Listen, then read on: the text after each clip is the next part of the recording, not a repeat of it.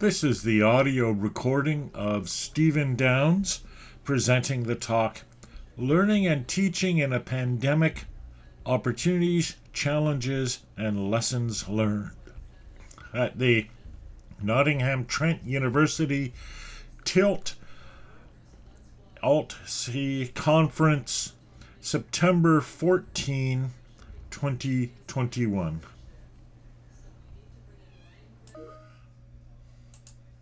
Oops. Thank you very much, and sorry about the short delay. I was unmuting. It's funny how, after years of doing this online, I still have that issue too. And I can't tell you how many times I've jumped into a conversation on mute. So thank you everyone for welcoming me here. Just so that you know, I'm using something called Open Broadcasting Systems as my tool of choice, and the reason why is it lets me do stuff like this. So that, well, that's not what I meant. Right, like this. So that, I look like a professional TV monitor. Although, as you can see from my office, I'm definitely not professional here, and I think that's a bit better and more authentic. That's just my personal view. Sorry about the bright lights. As you can see, I've got an Amazon box trying to block the light, but we're having brilliant sunshine today. For those of you in the UK, that's when the clouds go away. And you get, it's kind of like, well, they call it sky blue in the sky, and then there's this big yellow orb that we call the sun. Okay, I'm just kidding. Okay, so today's talk's called Learning and Teaching in Pandemic, Opportunities, Challenges, and Lessons Learned, and I've made all kinds of promises. I see we're getting rain there. Yeah, that's the Britain I know. This is what it was like here yesterday, in fact. I was out on a bike ride. And if you're wondering, that crop is soybeans. So if you wonder where your soybeans come from, there it is. Anyhow, I've made all kinds of promises for my talk today. I'm going to go through reasonably quickly, although I do want to welcome you, as was mentioned in the introduction, to indicate if you have a comment or a question or anything like that. I'm happy to take them. So I wanted to focus on the three conference themes to begin. They asked me to do the 10 lessons learned, 3 this, 3 that, and the 3 conference themes. And I thought, okay, I could do it in a grid, but that gives me a grid of something like 39 items, less than a minute each. No. So I'm going to look at the conference themes first, and then I'm going to consider these other points from the perspective of the conference themes. Another thing, just, like housekeeping. I tend to forget where my camera is. For the longest time, my camera was over here. And so I'm going to constantly be looking back here. I think I'm looking at the camera, but I'm not. All right. You'd never know I've been doing this for a long time, would you? The 3 themes: active collaborative learning, teaching technology in the pandemic, everyday scholarship, and then being together while apart, sustaining learning communities. So it gives us kind of a picture of collaborative scholarship communities. So what does that mean? I always question these conference themes. So we have this idea of collaborative, and we always want to be collaborative. My first question I always ask when I'm thinking of the word collaboration is, are we really working together toward common outcomes? Because that's what collaboration typically means. A lot of the time when people talk about collaboration, what they mean is something like cooperation. We're working together, we're sharing resources, but you have your objective, I have my objective. So we're not necessarily working toward the same aim. And that's an important theme that I think we need to keep in mind. Now, sometimes by collaboration, really, we just mean better communication, better ways of interacting with each other using tools and technology like this technology here. And sometimes we talk about, the different modes, whether we're having conferences, whether we're having video conferences like this, etc. Whoops, that's not so good. There we go. You'd think I'm better at this, but no, I'm not better at this. Let's move that over here. There we go. Sorry about that. Every time I learn a little bit about how I'm doing this. It also mentioned active collaborative learning, and so I wonder, what do we mean by active? I mean, different people have different perspectives. Do we mean just pushing buttons, or do we mean playing games? There was a Tilt Fringe thing all about games and learning. We'll come back to that. Do we mean creating? Do we mean competing, finding? So many different ways of being active. And I think one of the puzzles is, how do we sort between the things that are really active and the things that are just, we call them active, but they're sort of not really active. Now we move to scholarship, and everyday scholarship of digital tools and technologies. This is from another one of the Alt Fringe presentations. What is teaching? I would ask. Is this teaching? Am I teaching here? Or should we say teaching is dead? And really all we mean is a mentor, guide, and facilitator. What is teaching? Is it conveying information? Is it setting up an environment? What is teaching? Do we keep the formal classroom? A lot of people think of moving online as just taking everything we're doing and putting it on a computer. Is that the way to look at it? It's not clear to me. Yes, you'll have access to these slides, definitely. You don't have access to them at this exact moment, however, because I haven't uploaded them, so they only exist on my computer. But I'll make them bigger for you. Is this, and this came up, yeah, there, okay. This came up as well in one of the Alt Fringe events,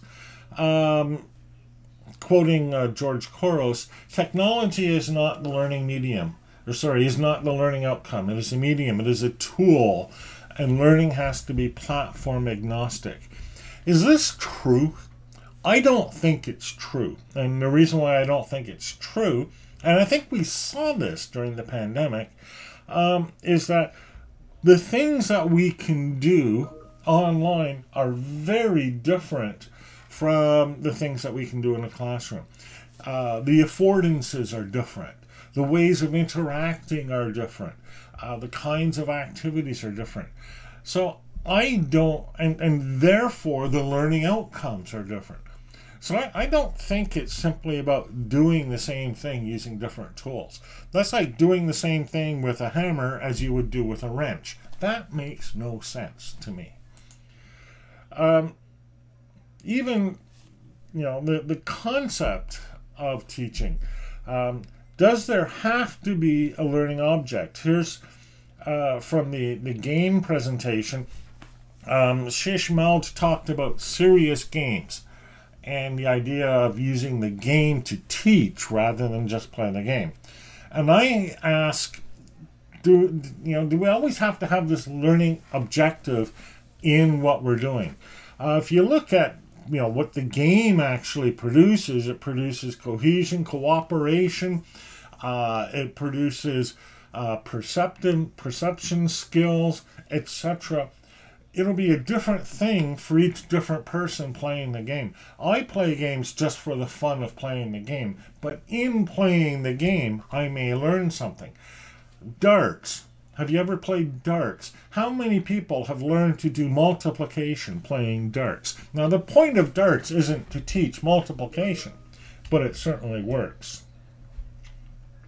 This is good early years discussion. Play for play's sake. Exactly. And, even if we take this a step further, the one game that was introduced was called Entrepoly.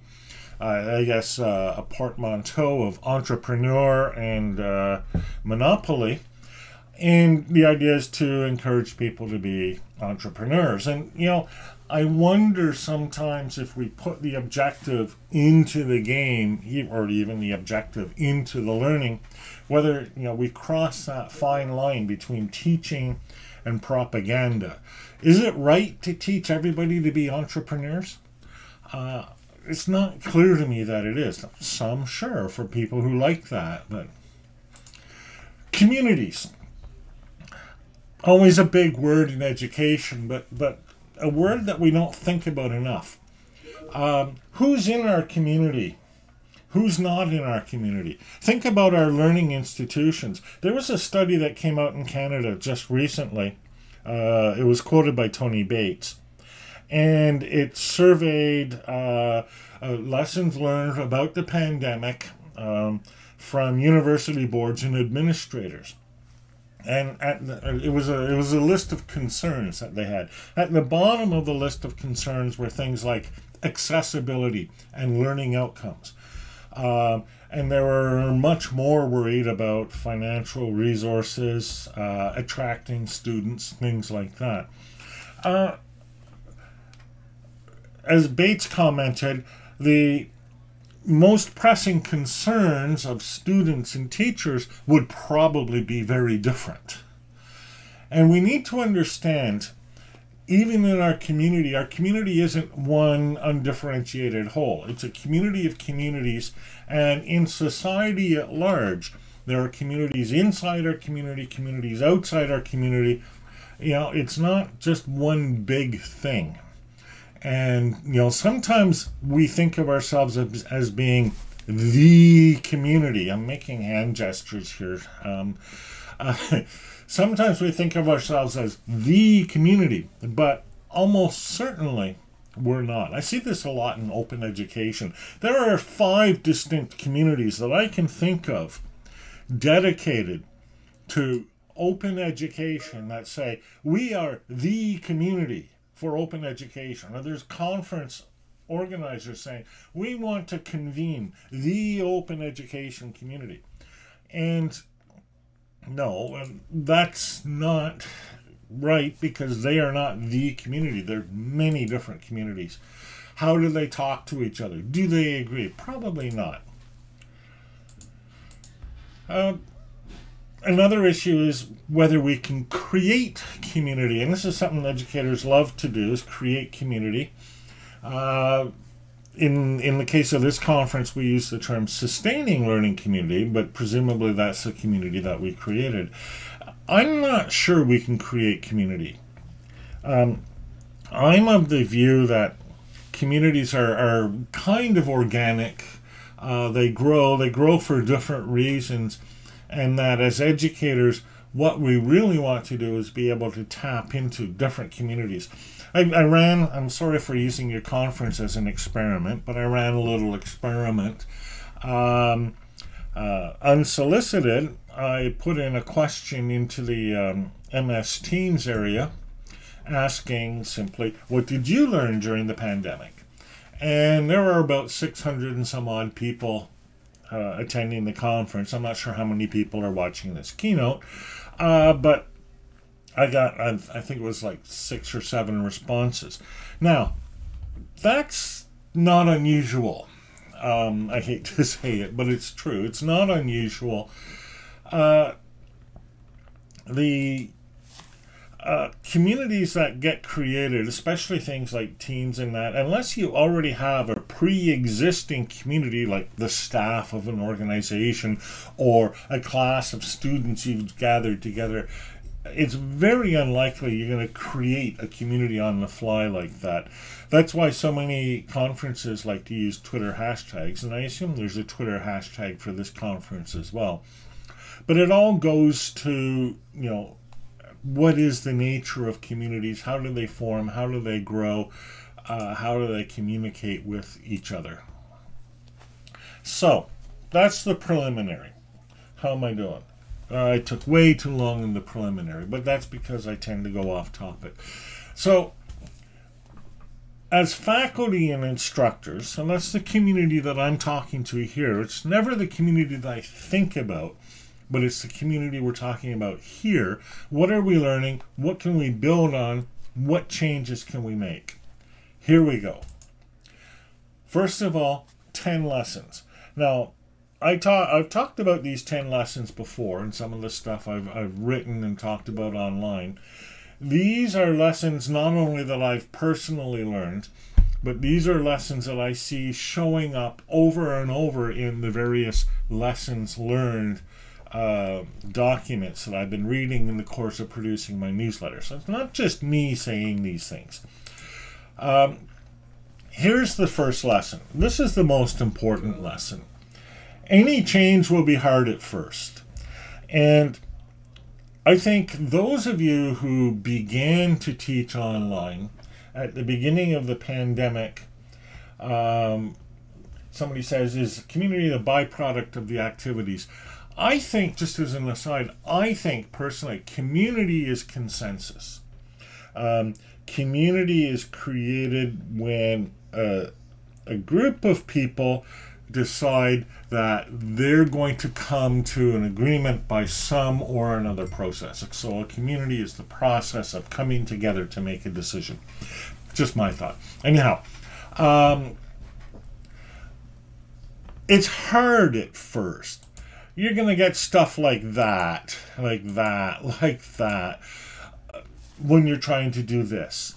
Any technology, any activity. Remember your first game of cricket if you've played cricket. I said cricket instead of baseball because, anyhow, it's going to be hard at first. And so was converting to online delivery. So we need to give ourselves some time. It gets easier.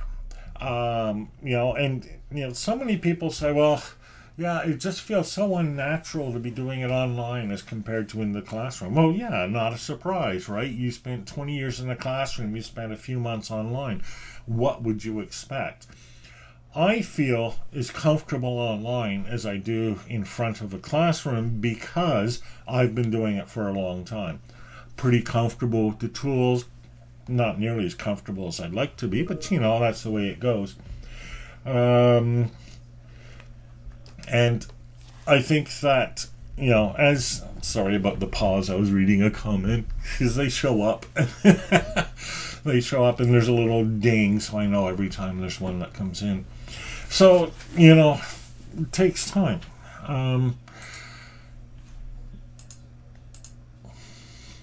So, this is one of the discussions from the Teams discussion that I mentioned. So, Megan de St. Croix is saying, everything takes longer than you expect. Plan and prepare for that. That's true. Offline group work is challenging. Yes, it is, until you get used to it. I cut my teeth in online group work playing in multi-user dungeons, doing group coding projects. Never assume past experience with an online platform. That's right. Everybody's coming in at a different stage of awareness. Not everybody has reliable Wi-Fi. Yeah, that's absolutely true. Nicola Richards says, I've learned to roll with it. That's probably the main skill that we're learning online. And it's a hard one to learn. In the classroom, now I want you to think about this. In the classroom, you can kind of wing it, right? Do you remember? Remember back then? If you've ever gone into a classroom and you didn't do the full day's preparation, now I'm sure none of you actually did that, but I did because I thought I could get away with it. And you know what? I got away with it. You come into the classroom, you write out a few notes what you want to do for this class, you do the class, and it actually works. And maybe you did something like, more help for, or more time to talk for the students, get them into a discussion. Me, knowing me, I'd go off into a digression, etc. Well, the lesson here is you can do that online too. Just roll with it.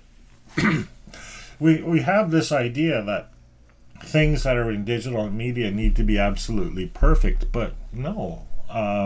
Look at this. I mean, is the lack of perfection of my presentation really distracting from the presentation? You are supposed to say no here. Learning is social is the second lesson. We knew that already. There are even some outcomes that are social, and I don't think we knew so clearly. But now, this whole idea that immunity is a community phenomenon, this whole thing that we're all in this together, I don't know if you got that in the UK. We certainly got that here. People would say, well, it's not like we're all in the same boat. It's more like we're all in the same storm.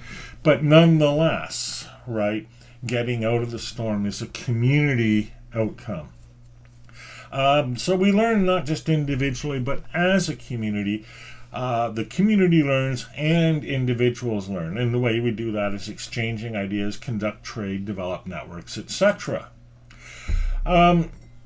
Laura Stinson comments on this, focusing on the Tilt Online community, supporting staff, but also the student community. Online, I don't want to say we've built community because that's not right. But community grows, and it grows online just the same way it grows offline. It uses different technologies. Some of the characteristics of that community are different, but nonetheless, the social element is there. You don't feel it so much at the start, but it grows and it develops. Michael Laughlin says, Laughlin? I'm sorry, Michael. Talking about the energy produced from a live face-to-face session. And, people feel that they've lost something. And I want to talk about this because this is really important, because I hear so often the comment, I feel so alone and isolated when I'm teaching or working online or when I'm studying online. And my thought is, it's kind of sad if your social connections with the world are exclusively with the people you work with or the people you learn with. I found, working at home, working alone, that I was still having social connection with family, some more often, with the community.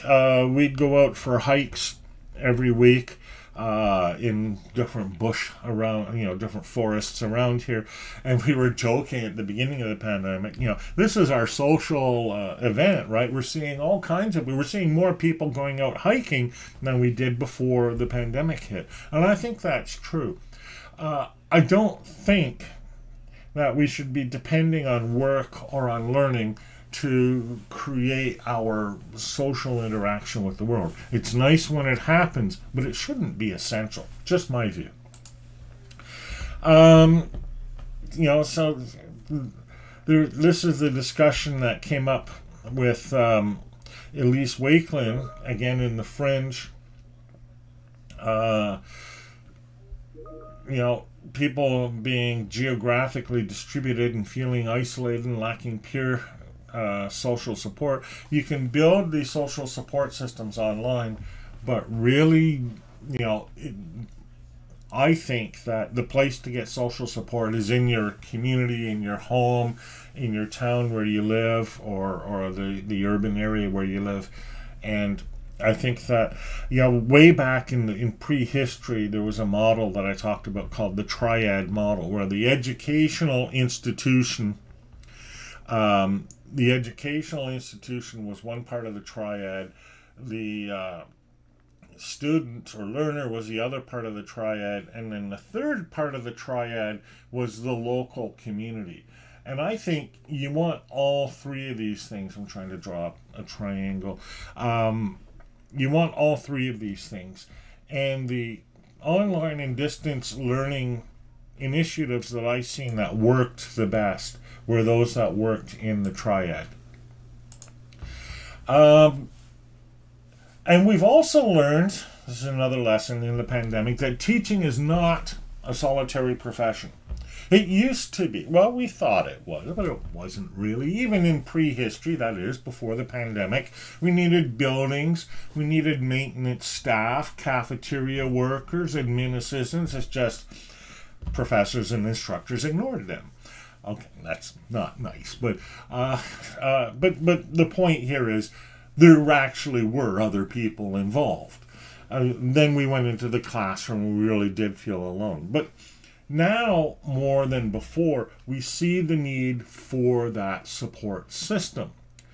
And I like to draw the analogy of like when we watch the news. And even in this presentation, I spent time with the people involved in the conference, setting up, I kept having problems with the green screens and things like that.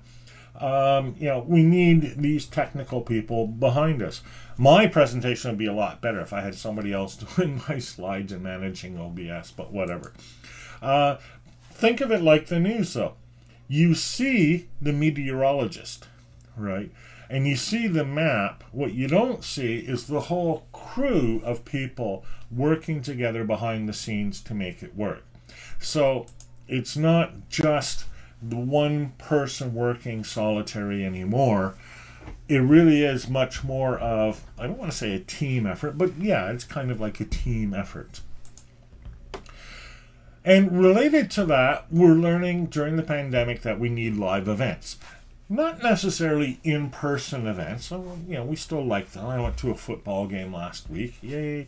We lost. Boo. But just having these live events, like this conference, we kept doing things like this conference. We didn't can everything into videos and say, okay, that's what we're doing for this year. We're doing stuff live. Why? Well, there's the planning, the stimulation, the anticipation. We kind of get ourselves up for a live event. I know I do. Just wake up in the middle of the night before I give a talk and, oh no, I forgot to put that in the slides, etc. They provide interaction, presence. I love getting those comments popping up as I talk. I wish I could respond to them better, but I love getting that response, right? Live events provide interaction. They provide presence. Now, you can't do everything online that you could do in person. Laura Scoils talks about language learning online, and talks about some of the things that are hard to gauge, like quiet reading comprehension, etc.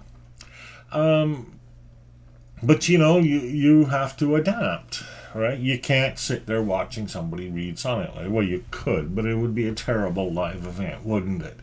Although I've been watching live streams on TikTok, and some of them aren't more exciting than that. But it's funny, the existence of live streams on TikTok is evidence of we just need this spontaneity of live events.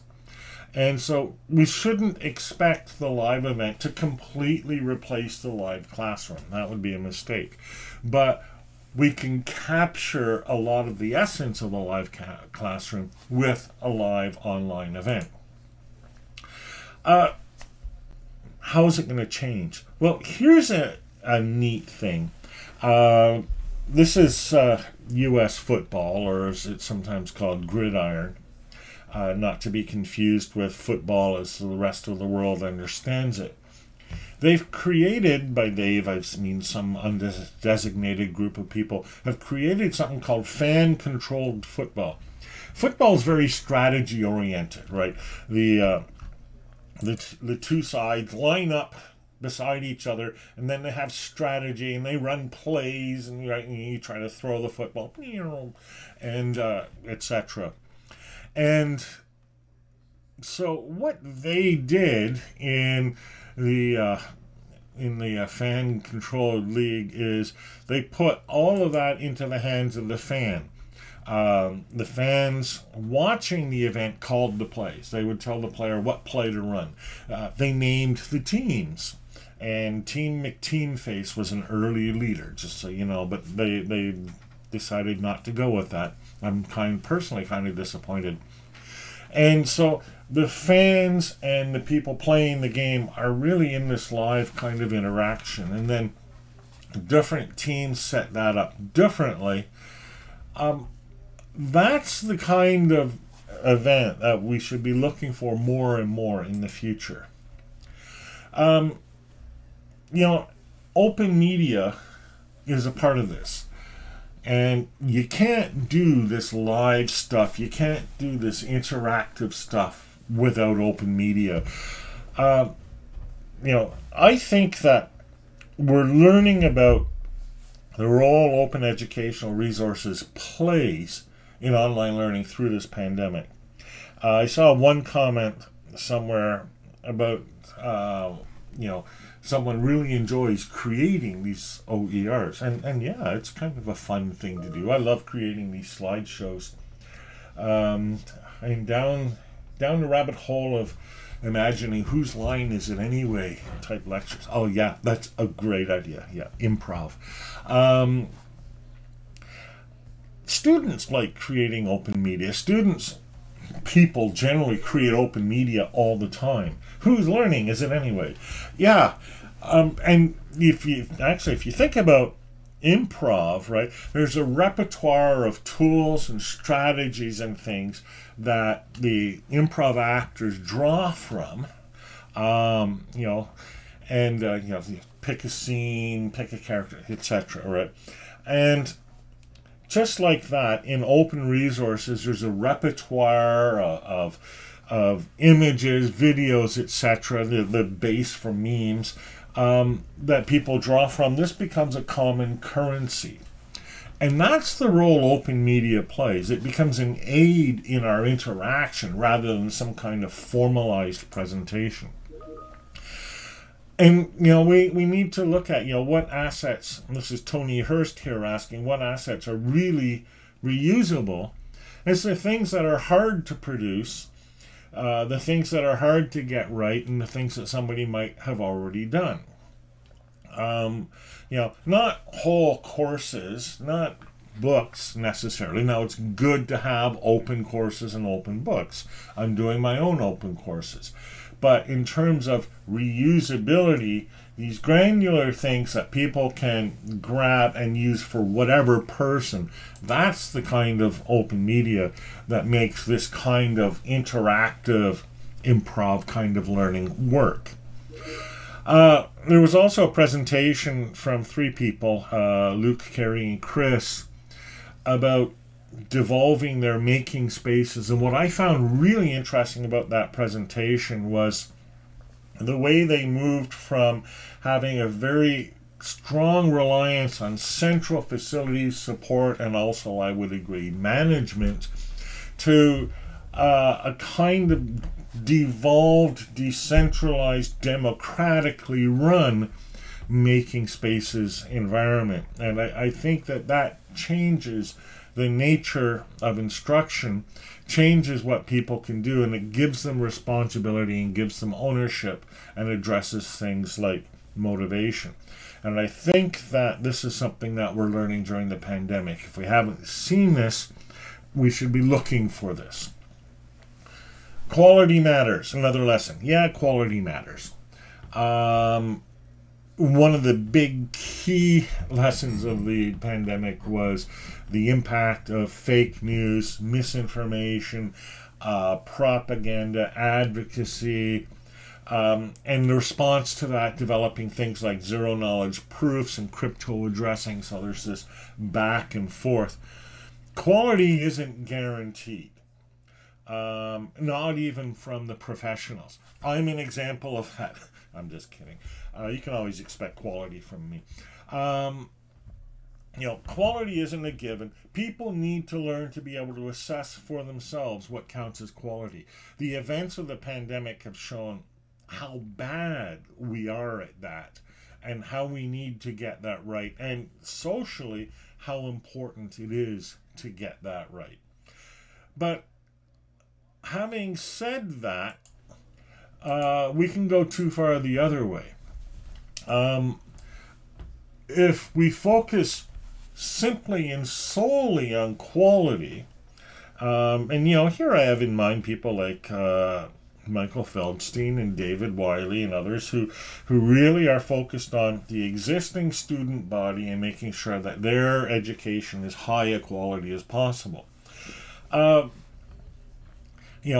That kind of focus can push against other important criteria like accessibility, openness, interactivity, and so on. So there's a two-edged sword here, right? Two-edged, whatever. We need quality. We need to ensure quality for ourselves, but an over-focus on quality can also lead to bad outcomes. Another lesson that we learned, and of course we knew this, but we didn't know this really, right? Teaching is more than broadcasting. Now, sometimes broadcasting is good. Look at what I'm doing, right? Sometimes, 8-hour videos, usually bad, sometimes good. I've put in here, this is the story of Michael the Brave, who's a Romanian hero from the Middle Ages, who was one of the first people who created a united Romania. Ever hear of him? Probably haven't. I haven't. Actually, I should be pronouncing his name Mikhail. And I watched an hour and a half long video all about this. There are tons of these online, so they're not necessarily bad. I have my own video series that I do, hours and hours of me following instructions or hours and hours of me playing video games. It's not always bad, but it's more than just this. It's working with and interacting with people who are online. Now, another lesson, reading the room is harder. It's funny, at the beginning of the pandemic especially, the phrase reading the room became really popular. And just as an aside, all kinds of new phrases and expressions really became popular once the pandemic hit, as though we had to completely change the way we talked about the world. Reading the room was one of them. Remote learning was another one. Now we're getting things like hybrid or high flex. All kinds of different ways of talking about what we're talking about. Reading the room is harder. It's hard for me to know how you all right now are reacting. Do you like this? Do you not like this? I can't see your face. So I'm depending on those little pop-up comments, and if I were really good at what I was doing, I'd be stopping, asking for questions or whatever. But it's a keynote, so the format's a bit different. It needs to be a deliberate practice. It needs to be the sort of thing that you're doing on an ongoing basis. And you're not, this is key, you're not always going to be able to do it in the moment the way you can in a classroom. That's because it's a different medium. So you need to plan more before and after in order to be able to gauge the reaction. I will happily binge watch 8 hours of some TV shows and documentaries. Yeah, exactly. So it's not necessarily bad. We need structure, order, and routines. We did before the pandemic too, but we could sort of hide that behind the spontaneity of, well, maybe I will go for a coffee this morning or whatever. At home, especially, we don't have those externally imposed structure, order, and routines. And we have to impose them on ourselves. People, and this is something I learned years ago, because I work in technology. I deal with change and new things happening all the time. My work is completely different every single day, and people ask, well, how do you manage that? And my answer is simple. I do the same thing every day. I wake up at the same time. I eat the same breakfast I do. I do the same thing in the morning. I eat the same lunch every day. I eat the same supper every day. I'm like a cat. Cats love their habits, and we have cats. And if I go off my habit, my cat will remind me, like, I'm 5 minutes late for lunch. I can't be 5 minutes late for lunch because my cat will tell me. Professional baseball players who play a 162 game schedule say the same thing.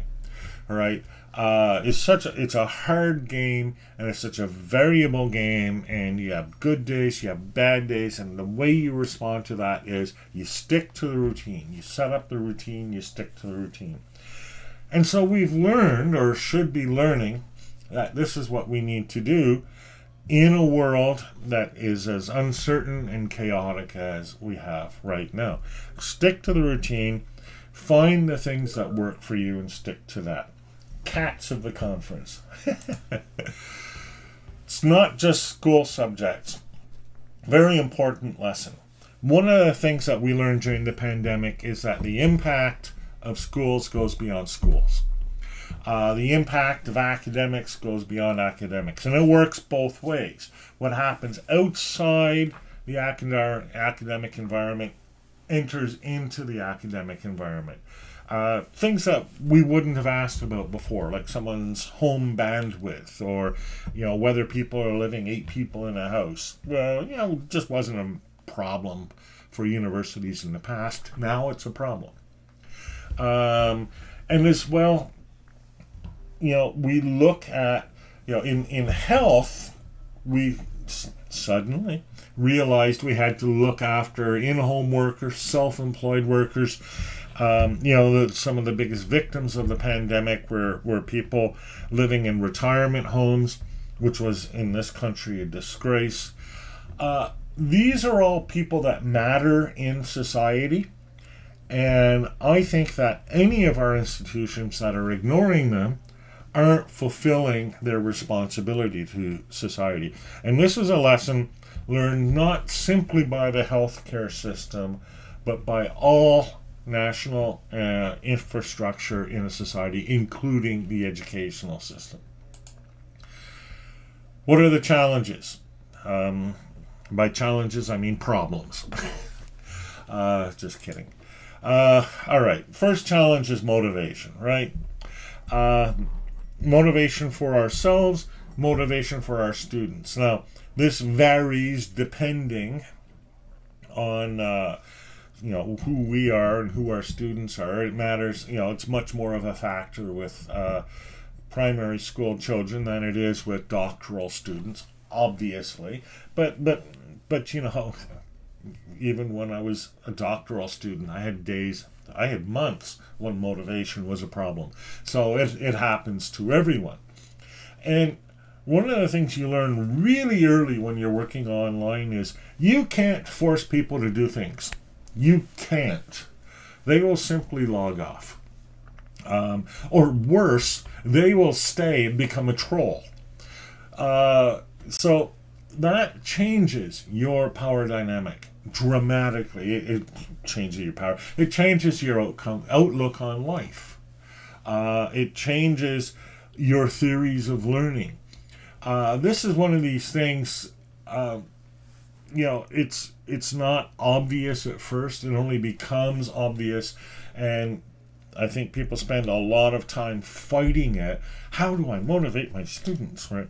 And I've always thought of as motivation as trying to get people to do something that they don't want to do. And I think that the best and most direct way of addressing motivation is have people do what they want to do. That means changing the power dynamic. That means changing the relation between teacher and student, where the student is there because they want to be. Now, that's really hard to do in a system of compulsory education, right? But that's the challenge. That's why it's in the challenge section. Making it easy for them to do the right thing is also important. That is dead on, absolutely right, and really crucial. So we come back to the democratic manufacturing for the 3D printer project, and look what they did. Giving students independence and confidence in their skills, and then they adapted, they made it easier for them to manage themselves by creating a video induction series. Second challenge, people have diverse needs. So much of education is designed for the mainstream. We've learned that this creates built-in systematic discrimination. And we need to take the attitude or the approach that everyone has special needs. Pamela Henderson is indirectly addressing this, but I think she is addressing this when she says something like this. Materials need to be more visually appealing than the ones we might use in the classroom. And then there's a lot of software that can be used to enhance the presentation of documents. 5 minutes to go, gotcha. I agree. That's why I spend more time on my slides than I do thinking about the. No, that's not true. I spend more time thinking about the presentation, but I do spend time thinking about the design of these slides and what the presentation is going to look like, how I'm going to set it up with different things to make it more interesting and more engaging. And then I go back to just presenting full PowerPoint slides. More likely, there's a point where we make it hard to. Yes, that's true. People have diverse needs. And the flip side of that is inequities harm learning. Again, duh. But, it's something that really people weren't acknowledging until the pandemic hit. School, and this is a really interesting lesson, school mitigated some of the worst inequities, at least in this country. In other countries, not so much. But in this country, you go to school, you'd get your vaccines at school, you get food at school, you'd get reading material at school, access to computers, access to the internet, and the list goes on. Sports, sociality. All of that disappeared when we went online. And even worse, the people who were in need disappeared first. Now, we know how to solve these problems. What we need is the will to solve it. We need to spend the money on things like community broadband, open educational resources, personal support services, etc. And we need to think about how we are addressing inequities in our learning. This is from P.L. Thomas, something that I ran in my newsletter. Moving from this attitude where we say all students must to each student deserves. And this shift is really important because you can't empower people. You can't give them autonomy and responsibility by saying they must do something, no matter how well-intentioned the must is. In that vein, Alt-C, the other Alt-C, came up with this definition of ethics in distance or remote learning. Awareness, professionalism, care, and community and values. Now, I don't have time to look at that in detail. I will look at that in more detail. I'm doing a course on ethics, analytics, and the duty of care later on. But look at this and ask yourself, does this promote that?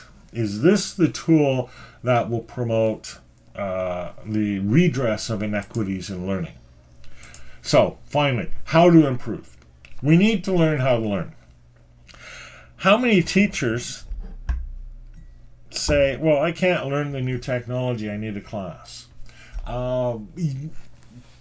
I've done sessions on, how you can take personal professional development into your own hands. Why? Because you have to. Um, you know, there are so many people where if nobody's there to teach them, they don't try to learn. This is something we need to change.